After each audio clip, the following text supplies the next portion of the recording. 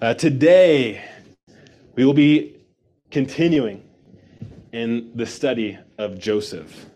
And it's really trippy, y'all. So in my notes, I've got Joshua. I don't know why. I've just been saving each message as Joshua and not Joseph. I don't know. But we were going to continue the story, the life of Joseph. And for those of you who are visiting for the first time, Joseph's this awesome man, not just in the Bible, but in history, right? There's this historic figure that started at the very bottom, right? He came into Egypt as a slave, and he was falsely accused and thrown into prison. He had this rough upbringing. He had a rough childhood. And we see him ascend and become the prime minister of the most powerful world power at the time, right? And so he's got a lot of insights for us in terms of what it looks like to be a leader in our community, what it looks like to be a leader in our homes, what it looks like to be a leader in our nations. We've got a lot of insights in terms of what it looks like to deal with conflict, reconciliation, what it looks like to be pure, right? And so there's a lot of things that we get to learn from the life and from the story of Joseph, and it's been really good. So far, we've learned a little bit about his background. We've learned a little bit about his character. And just last week, we learned about his destiny, right? Joseph, he had 2 dreams, and in these dreams, we see what's coming for him, right? And so with all of that, we covered about 11 verses. And so I'm realizing that at this rate, we're not going to get very far very quick. And I don't want to get lost I don't want to lose the forest for the tree. That's a saying, right? So I don't want to get so focused on the tree that we forget what's happening in the rest of the forest. And so we're going to pick up the pace a little bit, and we're going to attempt to cover the rest of Genesis chapter 37. And so if you haven't, get your Bibles and you can start turning to Genesis chapter 37. We're going to be camping out there today. And just as a reminder, so again, I opened with, these are the very words of God, right? And I think even for me, I can go through an academic exercise as I approach this book, right? And we can have story time and talk about this thing, and it actually has no bearing on our lives. But again, this book, if we allow it to, it can have a huge change in the way that we live and that we can see this world. And so I just pray and ask and that we'd consider what we're doing here today, because I believe with all my heart that if we allow it to, this book will actually change everything, right? This book has the power to give life and to give wisdom, right? And so before we dive in, I'm going to have Andy come up and just read the passage for us, and he's going to pray for me, and then we'll see what we got going.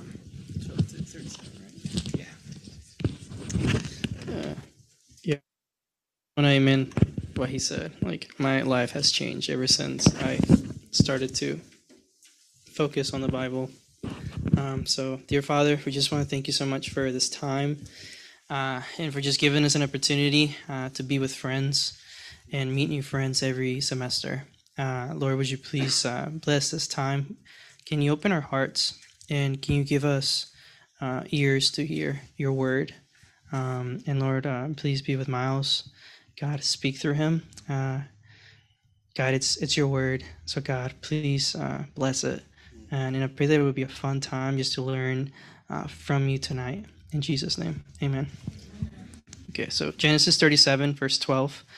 And his brethren went to feed their father's flock in Shechem.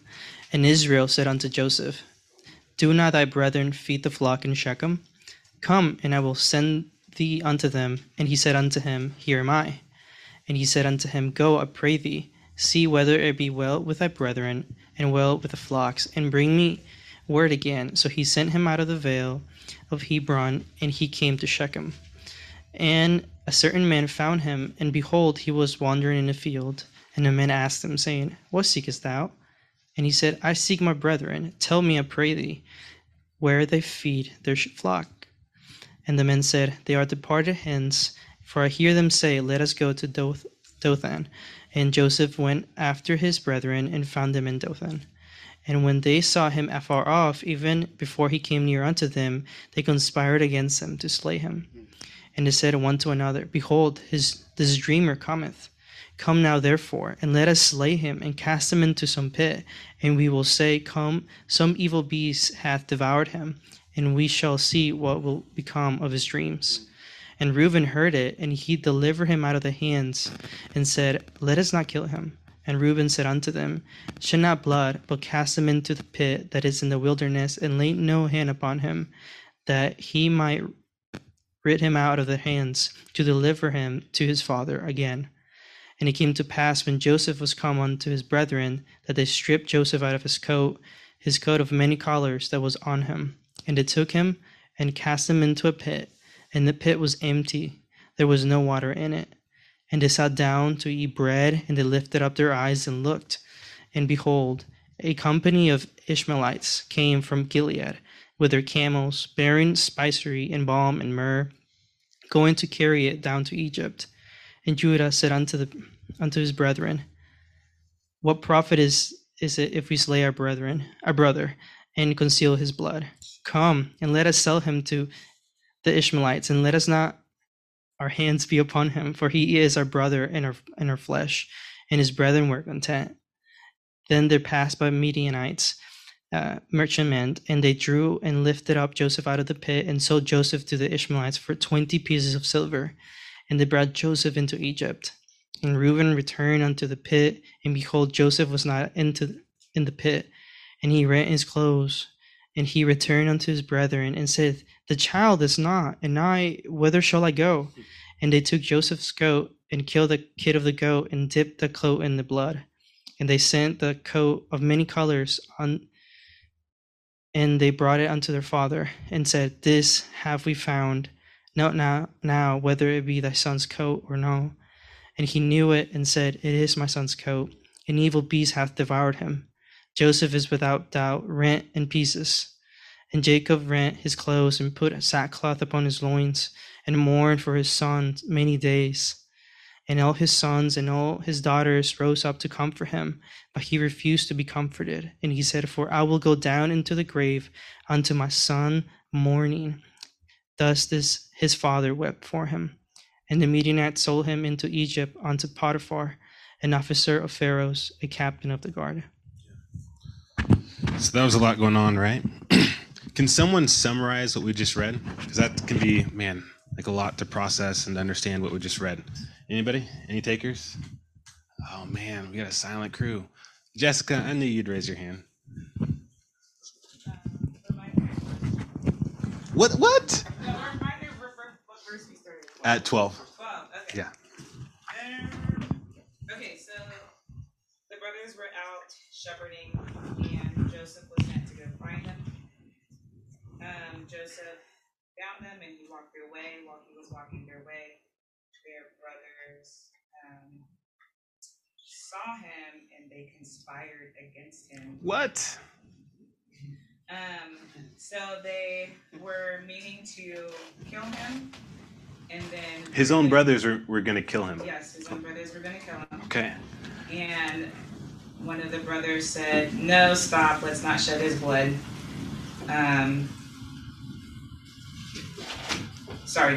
Let's not shed his blood, but put him in the pit. And Reuben, in the back of his mind, thought he would deliver his brother later. So this is a cool brother. Yeah.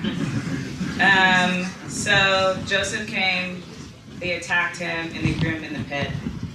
And as the brothers were eating, they spied a company of Ishmaelites passing by their way. And verse 26, Judah says, Let's sell him. And they decided to sell him for 20 pieces of silver. Reuben, who was gone at the time, didn't know of this change of plans, and when he came back, he was very surprised and tore his clothes, verse 29. And they took his goat. They took his coat and killed the goat and dipped the coat in the blood of the goat. And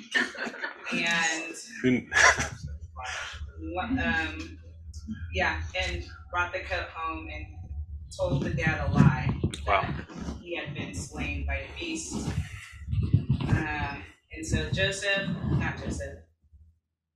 Thank you. Jacob is very sad and cannot be comforted because this was his favorite time. Yeah, that's great. So that's what we just read. And so we've got our work cut out for us today. In the previous weeks, we talked about the hearts of Joseph's brothers. And based on this, are Joseph's brothers, do they have a good heart or a bad heart? They've got a bad heart, right? And so their heart, it's full of hatred. It's full of envy towards Joseph. They were jealous of Joseph. And we see we're allowing this root of bitterness and allowing this hate to fester.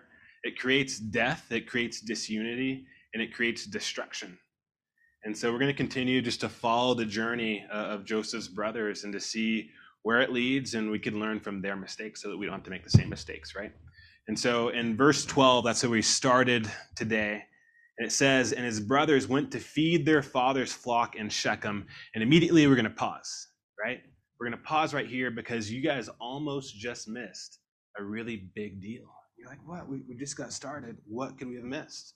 Well, any Jewish audience that would be reading this would be on the edge of their seats right now, right? Because they would know what happened in Shechem. And so, do we have any takers? Anybody know what happened in Shechem? Raise your hand. What happened in Genesis chapter 34? Anybody? Connor's getting there. She's going to find out. Oh, man, who's going to beat Connor? Any takers? Oh, yeah, that's crazy, right? So, we can remember what happened in Genesis chapter 34. It was all sorts of defilement, y'all. So, Dinah is Joseph's sister. So Dinah is the daughter of Jacob. And in Genesis chapter 34, we see that she's raped. And she's raped by Shechem himself. And so this is a horrible thing that happened, right? This is a horrible situation. And in the aftermath of the rape, we see that Jacob and Shechem are working out this deal. And part of that is that all of the men of Shechem get circumcised, right? And so they all get circumcised, but we see that Dinah's brothers, they are livid and they aren't having it, right? They're very protective of their sister and they love their sister. And they're so frustrated by what happened in the city and by this man Shechem. And so right after these men all circumcise themselves, if you're like, what circumcision? You could ask me later. But right after these men circumcise themselves, we see that Dinah's brothers, they go in when these men can't defend themselves because of what just took place, and they go and slaughter all of the men in the city. Right? You guys thought reality TV was crazy. This book, y'all, it's crazier than anything you'd see on TV. And so this act of slaughter, it was a point of frustration for Jacob. It was a point of rebuking for his sons. And we see this wicked motivation brew up behind why these brothers did this, right? Immediately after the slaughter, we see that they descend upon the city to take of the spoil, to take of the women, and to take of the children, right? And so we see that these brothers, they wanted vengeance for themselves. And they wanted to avenge their sister, right? They wanted the spoil for themselves. They wanted the people for themselves. Are you seeing a theme? They were covetous, they were greedy, and they sought personal gain. And so we have to beware of these types of motivations, even within ourselves. We have to be aware of our own motivations in terms of what we're doing. Within the next few verses, we'd see that God calls Jacob. So he calls the family out of the land of Shechem, and he calls them to the land of Bethel. So it's like, hey, you guys, this is crazy. You guys got to get out of here. And so we see that God calls them away from Shechem. And Shechem, what that means, it's like your shoulders, right? It means the place of burden. That's what Shechem is. It's the place of burden. And so he calls them out of Shechem, out of this place of burden, and he calls them to Bethel. Does anybody know what Bethel means? He calls them away from this place of burden, and he calls them to the house of God. How beautiful is that? And so key point number one is that we should never leave the place that God has us to return to the place of burden. We should never leave the place that God has us to return to the place of burden. And that's exactly what we see happening right here. This is the place of burden that God called Jacob and his sons away from in Genesis chapter 34. And in verse 12, we see that the sons are returning to this place of burden with the flock.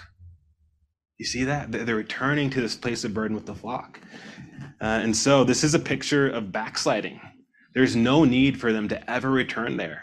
And for us, man, there are those places in our own lives, right? And there's no need for us to ever return to those places either. We've been called out of it. And so this has bad news written all over it. And so we're going to continue reading here in verse chapter 13. But beware of these areas in your own life, the areas that God's delivered you from. It could be past identities. It could be past ways of coping. It could be old friends. It could be ex-lovers, anything that's trying to draw you away from the place that God has you, from the things that God has for you, right? In verse 13, it says, And Israel said unto Joseph, Do not thy brethren feed the flock in Shechem? Come, and I will send thee unto them. And he said to him, Here am I. And he said to him, Go, I pray thee, see whether it be well with thy brethren, and well with the flocks, and bring me word again. So he sent him out of the vale of Hebron, and he came to Shechem. And a certain man found him, and behold, he was wandering in the field. And the man asked him, saying, What seekest thou? What seekest thou? And he said, I seek my brethren. Tell me, I pray thee, where they feed their flocks. And the man said, They are departed hence, for I heard them say, Let us go to Dothan. And Joseph went after his brethren and found them in Dothan. And so we learned about his brothers and how they ended up in Shechem, right? And here we see a stark contrast when we consider the life of Joseph. Joseph, unlike his brothers, remained in Bethel, right? Joseph remained in the house of God. He didn't return to this place of burden with his brothers. We see that he's in Bethel. He's in the house of God with his father, right? And so Joseph, he was patient. He was not slack. We don't see any laziness on his end, right? There's no indication that he had it easy, that he was lazy. Everything in the text would lend us to believe the exact opposite, right? He's ready, he's willing, and he's obedient whenever his father calls him to whatever his father's desires are. His response to his father's call is, Here am I. And I wonder how many of us are like Joseph. How many of us are actually ready, willing, and obedient whenever God, our Father, whenever our Lord calls us to do anything that he would have us to do, right? And so our key point number 2 is that we must dwell with the Lord and be ready, willing, and obedient to whatever his call may be. We must dwell with the Lord, just like Joseph, and be ready, willing, and obedient to whatever his call may be. In Genesis 22, verse 1, God called Abraham, to which Abraham promptly responded, Here I am. And God would go on to ask him to sacrifice his only son whom he loves, right? And it sounds crazy because it is. Can you imagine this? You've got this one son, and in this son are all your hopes, are all your promises, is all your life. And then God would say, Hey, you know that son whom you love? I'm asking you to sacrifice him. That's crazy. Like, period. That's crazy. And praise the Lord, God didn't actually have Abraham go through with this. But when we see Abraham respond immediately, when we see him being ready and to have a willing heart to obey the Lord, we see a perfect example of what true worship is. Laying down everything, all of who you are before the Lord, yielding, all of your heart's desires, whatever your thoughts are, giving them to God because he is true and because he is good. And we can see that Abraham could trust God with that. And man, God was good. What won't God do, right? In Exodus chapter 3, verse 4, God calls Moses, to which Moses promptly replies, Here am I. And God would go on to ask him to free Israel from captivity. In this passage, God calls Moses to free the people. And we see that the Lord promises to be with him. And this crazy thing, this thing that's beyond anything that Moses can do, God says, Hey, do it, but I'm going to be there with you. And we see that Moses gets to be part of freeing the people of Israel out of captivity, out of bondage in Egypt. And what we really get to see is that God is powerful, that God is mighty, and that God was at work through all of that. In 1 Samuel chapter 3, verse 4, God called Samuel, To which Samuel replied, here am I, right? Here am I. And God would go on to give Samuel a prophecy of judgment on the house of Eli. And he would offer to Samuel these insights into what's in store for the nation of Israel during a time when no one else was hearing from the Lord. In Isaiah chapter 6, verse 8, we see Isaiah in the very throne room of God, right? He gets to witness the worship that's happening in the throne room of God. He'd be acknowledging God in his glory in a way that he'd never acknowledged before. And in the midst of all this, God is saying, who will go? And Isaiah says, here am I, send me, right? And so we get the testimony of these mighty men of God. And guess what, y'all? Joseph gets to join in their ranks. Because whenever his father calls, he says, here am I. And I point out here that, the person that's calling Joseph isn't God the Father, right? Instead, we see that Jacob is calling Joseph. And so we get to see this beautiful picture, right? Where Joseph gets to be this picture, this type of Jesus, and Jacob gets to be this picture, this type of God the Father. And so we'll look into that in a little bit. But I mean, for us, who of us are going to say, here am I? Who of us are ready, willing, and obedient to the call that God has for us? I fear that many of us are actually like Adam in Genesis chapter 3, verse 10. We see in Genesis chapter 3, verse 10, that Adam heard the voice of God walking in the cool of the day. And the text says that Adam was afraid because he was naked, and he hid himself. He hid himself from the voice of God, right? Unfortunately, rather than being ready to receive and to do God's word, many of us are scared and we're hiding from it. But Joseph, like these other mighty men of God, he was ready, he was willing, and he was obedient to the call of his father. And so he gets to be this beautiful picture. He gets to be this beautiful type of Jesus. And this, Jacob becomes this type of God the Father. And Joseph becomes this type of Jesus. And Joseph, he's submissive and he's obedient to the will of his father, just like Jesus was. Joseph, he left the house of God. He left Bethel and the comforts of his father's home and became a wanderer in search for his brethren, right? And Jesus, just like Joseph, is this messenger. Malachi calls him the messenger of the covenant. And so he's sent from the Father with this message. And he's determined to do his Father's will. And he came down here to earth to seek out his brethren. He's seeking out the nation of Israel. And the crazy part is, when you look at the story of Jesus, is that he knew that the people that he was seeking would despise and reject him. Jesus, whenever he came down, whenever he put on flesh and became a human, he was seeking out his brethren. And he knew that they would despise him, and he knew that they would reject him. But his heart, just like Joseph's, it was full of compassion, and it was full of love for them. And he chose to love them, especially when that love wasn't reciprocated. It's a beautiful thing. It's a beautiful thing. And so key point number 3, we have a call to lay down our lives in pursuit of souls, right? That's what we see here. Joseph was asked by this certain man, what seekest thou? And he said, I seek my brethren. I seek my brethren. Is that your heart? We have a call to seek souls. I wonder how many of us see the mission that our Father has called us to. He's called us to wander in this field called the world, to seek after brothers and lost sheep, these souls. And we see that this led Joseph to Dothan. And this is where the story starts to break my heart.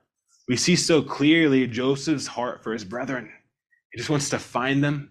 He wants to give them this message that his father has for them.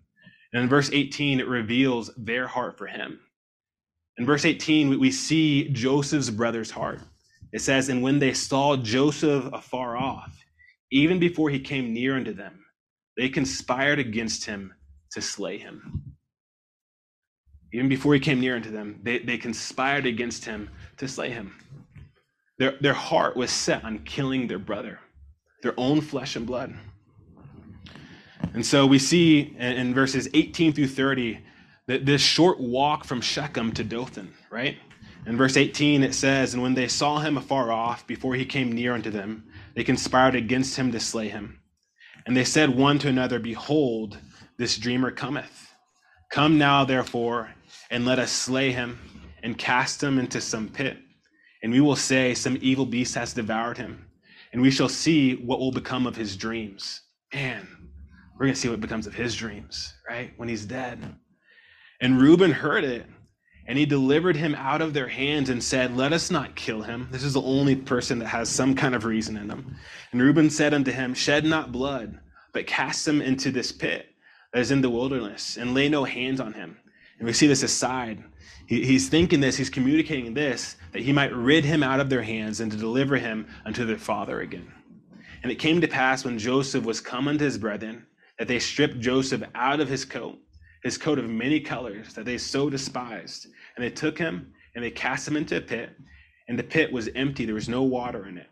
And they sat down to eat bread, while their brothers in the bottom of a pit were sitting down and they're eating bread. And they lifted up their eyes, and they looked, and behold, a company of Ishmaelites that came from Gilead, with their camels, and bearing spicery and balm and myrrh, going to carry it down to Egypt. And Judah said unto his brethren, "What profit is it if we slay our brother?" How wicked. Man, we can't make any money if we just kill him. What profit is it if we slay our brother and conceal his blood? Come, let us sell him to the Ishmaelites. Let not our hand be upon him, for he is our brother in our flesh. Man, just trying to make yourself feel better, right? And his brethren were content. Then there passed by Midianites and merchantmen, and they drew and lifted up Joseph out of the pit, and sold Joseph to the Ishmaelites for 20 pieces of silver, and brought Joseph into Egypt. And Reuben returned unto the pit, and behold, Joseph was not in the pit. And he rent his clothes, and he returned to his brethren and said, "The child is not, and I, whither shall I go?" And so key point number 4 is that the direction our feet point are usually where they end up. The direction that our feet point are usually where they end up. So before we dive into this passage, I want to point out that Dothan is a short walk from Shechem. Shechem was this place of burden, right? This is the place where Joseph's brothers committed sin. This is the place of backsliding. And from this fallen position, it's a short trip to Dothan. Dothan is the place where his brothers conspire and desire to murder their brother. This is where the root of bitterness going unchecked can lead. This is where hatred and envy that are brewing within you can lead, right? Back to the place of burden and ultimately to Dothan, to this place of murder and destruction. When the brothers see Joseph coming, we see immediately that they begin to mock him, right? They begin to mock him because of his dreams. They plan to kill him in rejection of his dreams, which are actually God's words, right? These represent God's words. They're rejecting God's words, his dreams, in determination that these dreams would not come to fruition. So they stripped Joe out of his coat. They took him and they cast him into a pit. Just as Christ came and was rejected, so was Joseph. And he would have suffered Christ's same fate had his brothers not been more greedy than they were bloodthirsty, right? He was on a trajectory to death, but they were greedy. In verse 26, Judah said to his brethren, "What profit is it if we slay our brother and conceal his blood? Come, let us sell him to the Ishmaelites." And so I can't help but point out the irony of the situation, right? In Shechem, the brothers were so filled with rage on how their sister was perpetrated against that they would go in and slay all the men there. And yet in Dothan, they're willing to allow their own brother die at their own hands. How warped is that, right? And yet again, we see their covetousness on display. Just as their wicked motivation in the slaughter of Shechem, we see the wicked motivation here at Dothan, that they might become man, we're so jealous of Joseph, right? Man, dad likes Joseph more than he likes us. We're so jealous of him. Man, he's giving him more prestigious positions. He's got this fancy coat. Man, he's going to be ruling over us. He's going to receive the inheritance. They're jealous of their brother. And so they're willing to do the unspeakable, that they might become the apple of their father's eye, that they might gain the inheritance over their brother, that they might profit off their own brother's death. Their focus, once again, was on personal gain and self-interest. Personal gain and self-interest. And we're going to see before the end of this chapter that it completely backfires. Right? Their father, he's just so broken up and torn-hearted that he can't even be comforted by his sons. I'm going to go to my grave mourning, is what he says. I'm just going to go to my grave mourning. Oh, man. And so we see that this is the fate. We see that this is the testimonies of his brothers. But we're going to shift our attention back from his brothers back to Joseph.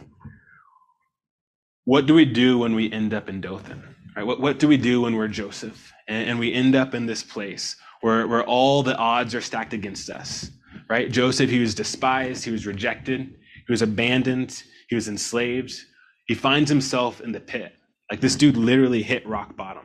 That was a play on words, right? He's in the pit. He hit rock bottom, y'all. How do we respond when our family, when our situations, when our life, when our finances, where things around us that we can't control, whatever it is, when it sucker punches you, right? When it leaves you high and dry. And so our key point number 5 is that in the midst of trial, we must gain a spiritual perspective. And in the midst of our trials, in the midst of our tribulations, when life is happening to us and we can't control it, we have to gain a spiritual perspective. We must get our eyes off the physical. We have to get our eyes off these temporal things of this world and to get them onto eternal things. It's so easy when the trials and the storms of our lives come that we respond with, man, don't you care about us, God? Right? We respond like the disciples in Mark chapter 4. In Mark chapter 4, we get this beautiful testimony of the disciples traveling with Jesus on a boat. And they begin to question God about his care for them because of the things that are happening around them, right? And in Mark chapter 4, verse 37, it says, there arose a great storm of wind. Right? There was a storm in their life, and the waves beat into the ship so that it was now full. And Jesus, was in the hinder part of the ship, asleep on a pillow. So amidst the storm, we see Jesus, he's taking a nap, right? And they awake him and cry unto him and scream, Master, carest thou not that we perish? Don't you see what's happening to me, God? Do you see the storms, the trials around me? Don't you care that we're about to die, that I'm about to perish?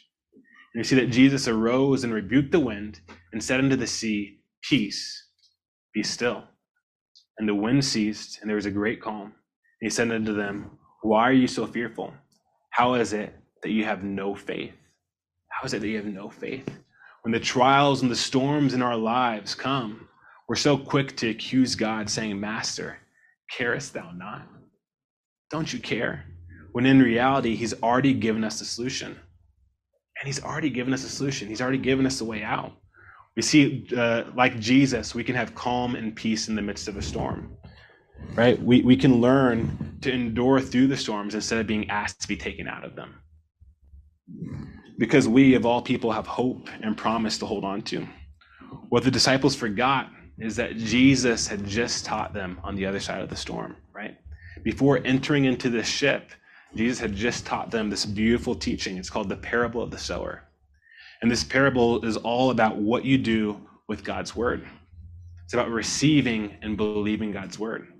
And immediately after teaching this parable about taking God's word and receiving it and allowing it to bring fruit in your life, we see that he gives them a word, that they're going to the other side of the sea, right? He gives them this word to have hope in, to believe in. And immediately he puts it to the test. He puts it to the test. He gave them this beautiful word to have hope in. Let us go to the other side. And so Jesus, he could sleep in the ship because he knew where he was going. He could have peace in the midst of the storm, right? And so can we. And so what do we do whenever temptation, whenever these trials, whenever these storms come in our lives? Man, we got to gain a spiritual perspective, right? And we do that by remembering the promises that we received from God before entering the pit. Man, what did God teach you? Before this thing happened to you, What is it that God was teaching you in your morning devotions? What is it that God was teaching you in Sunday school?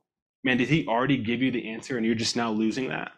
He gives us things to have hope in. He gives us his word. He gives us promises that whenever these trials, whenever these storms, whenever these pits come in our lives, man, we can hope on that thing. Joseph, he had 2 dreams. He had 2 dreams to put his hope in. Man, God, I know what you told me. I know what you taught me. And so despite the fact that I'm in this pit, I can have hope because I know that you've called me, man, to rule. I know the things that you have for me. And so we can have hope. We must remember the promises that we received from God's word before entering the pit, because it applies providence to your problem. It applies providence to your problem. Rather than scoffing at God in the midst of our trials, we must believe that he has actively been preparing us for them. Right? Did you catch that? Rather than scoffing at God in the midst of our trials, we have to believe that he's been actively preparing us for them and that he will be present and help deliver us through them. So let's bring this part of the story full circle. So we acknowledge that for Joseph's brothers, Dothan was representative of a very horrible thing, right? Dothan, what was this horrible place? Their backsliding to Shechem brought them to Dothan, and Dothan was a place of murder and destruction. This is where they'd conspired and desired to kill their brother. This is a place where they were willing to do the unspeakable. But for us, and when we find ourselves in Dothan, when we find ourselves like Joseph, we can leave with a different perspective.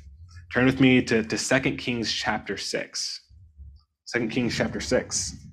And let's gain Joseph's perspective of Dothan. Rather than allowing this to be a place of death and destruction in our lives, for us, Dothan can actually be a place of great deliverance. You're like, how? Man, look at this situation. How can this be a place of deliverance? In 2 Kings chapter 6, we're going to find the only other mention of Dothan in the scriptures. In verse 11, it says, "Therefore the heart of the king of Syria was sore troubled for this thing. And he called his servants and said unto them, Will ye show me which of us is for the king of Israel?" Right? And so the king of Syria, he's gathering all his men around. He's like, yo, one of y'all is a snitch. Right? How's the king of Israel? How's he know my every move? One of y'all is a snitch. Right?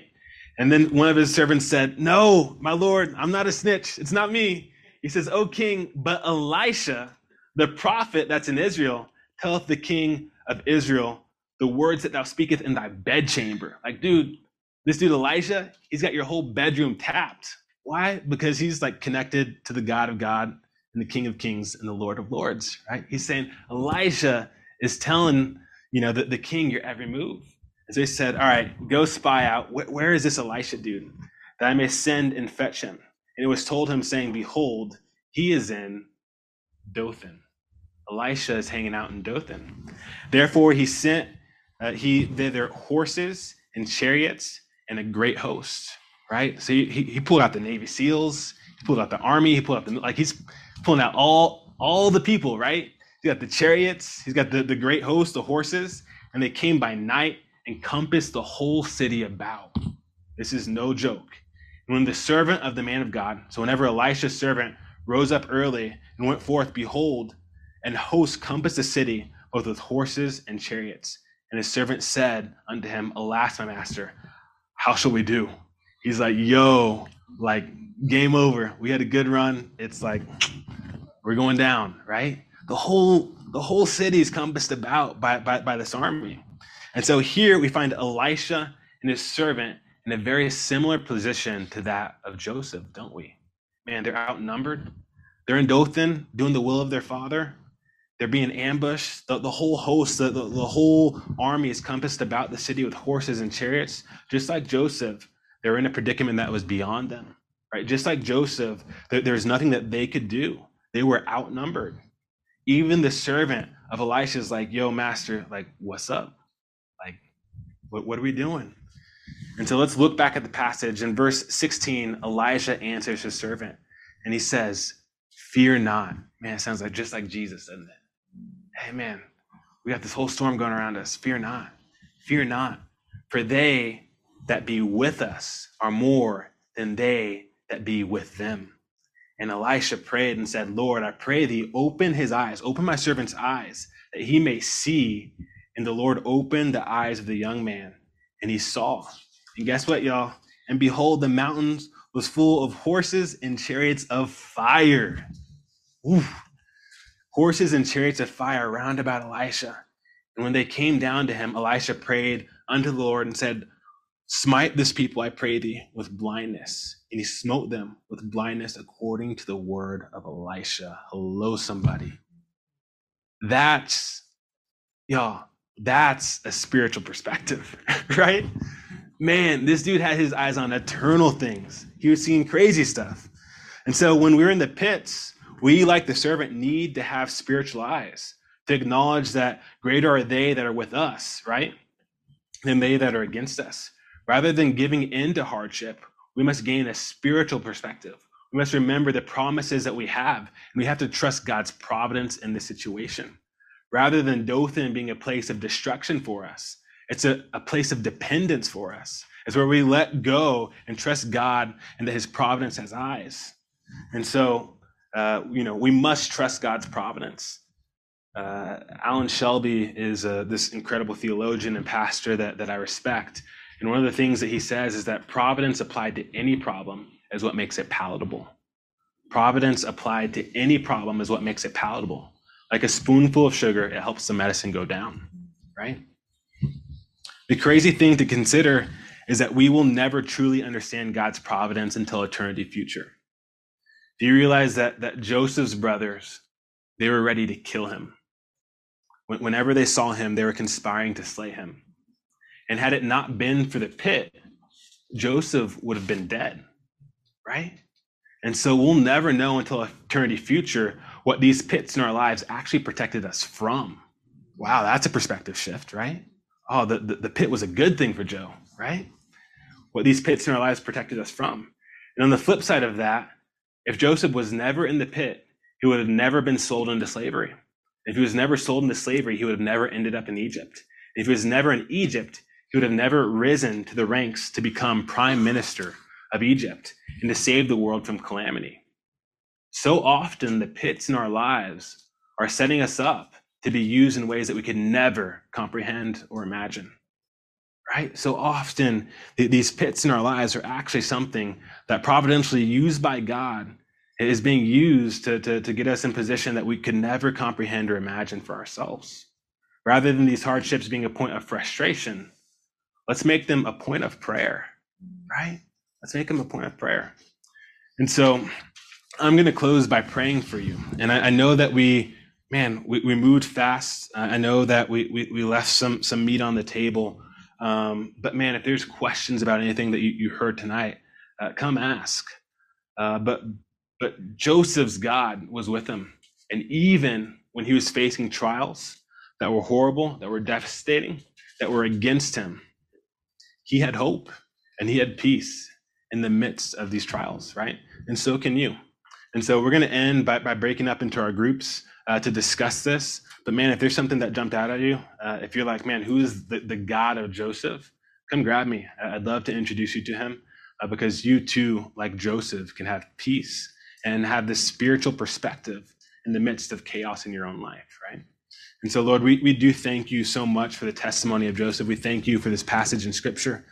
Lord, I pray for everybody here that we wouldn't return to the Shechem in our life, that we wouldn't return to that place of bondage. And Lord, whenever we do feel like, man, that this world is coming at us, Lord, that we can have the perspective that Joseph had when we were in our Dothan, right? This can actually be a place of great victory, where we can trust you and approach you prayerfully, Lord, that you can use these circumstances for your own glory. And so, Lord, we pray this in Jesus' name. Amen.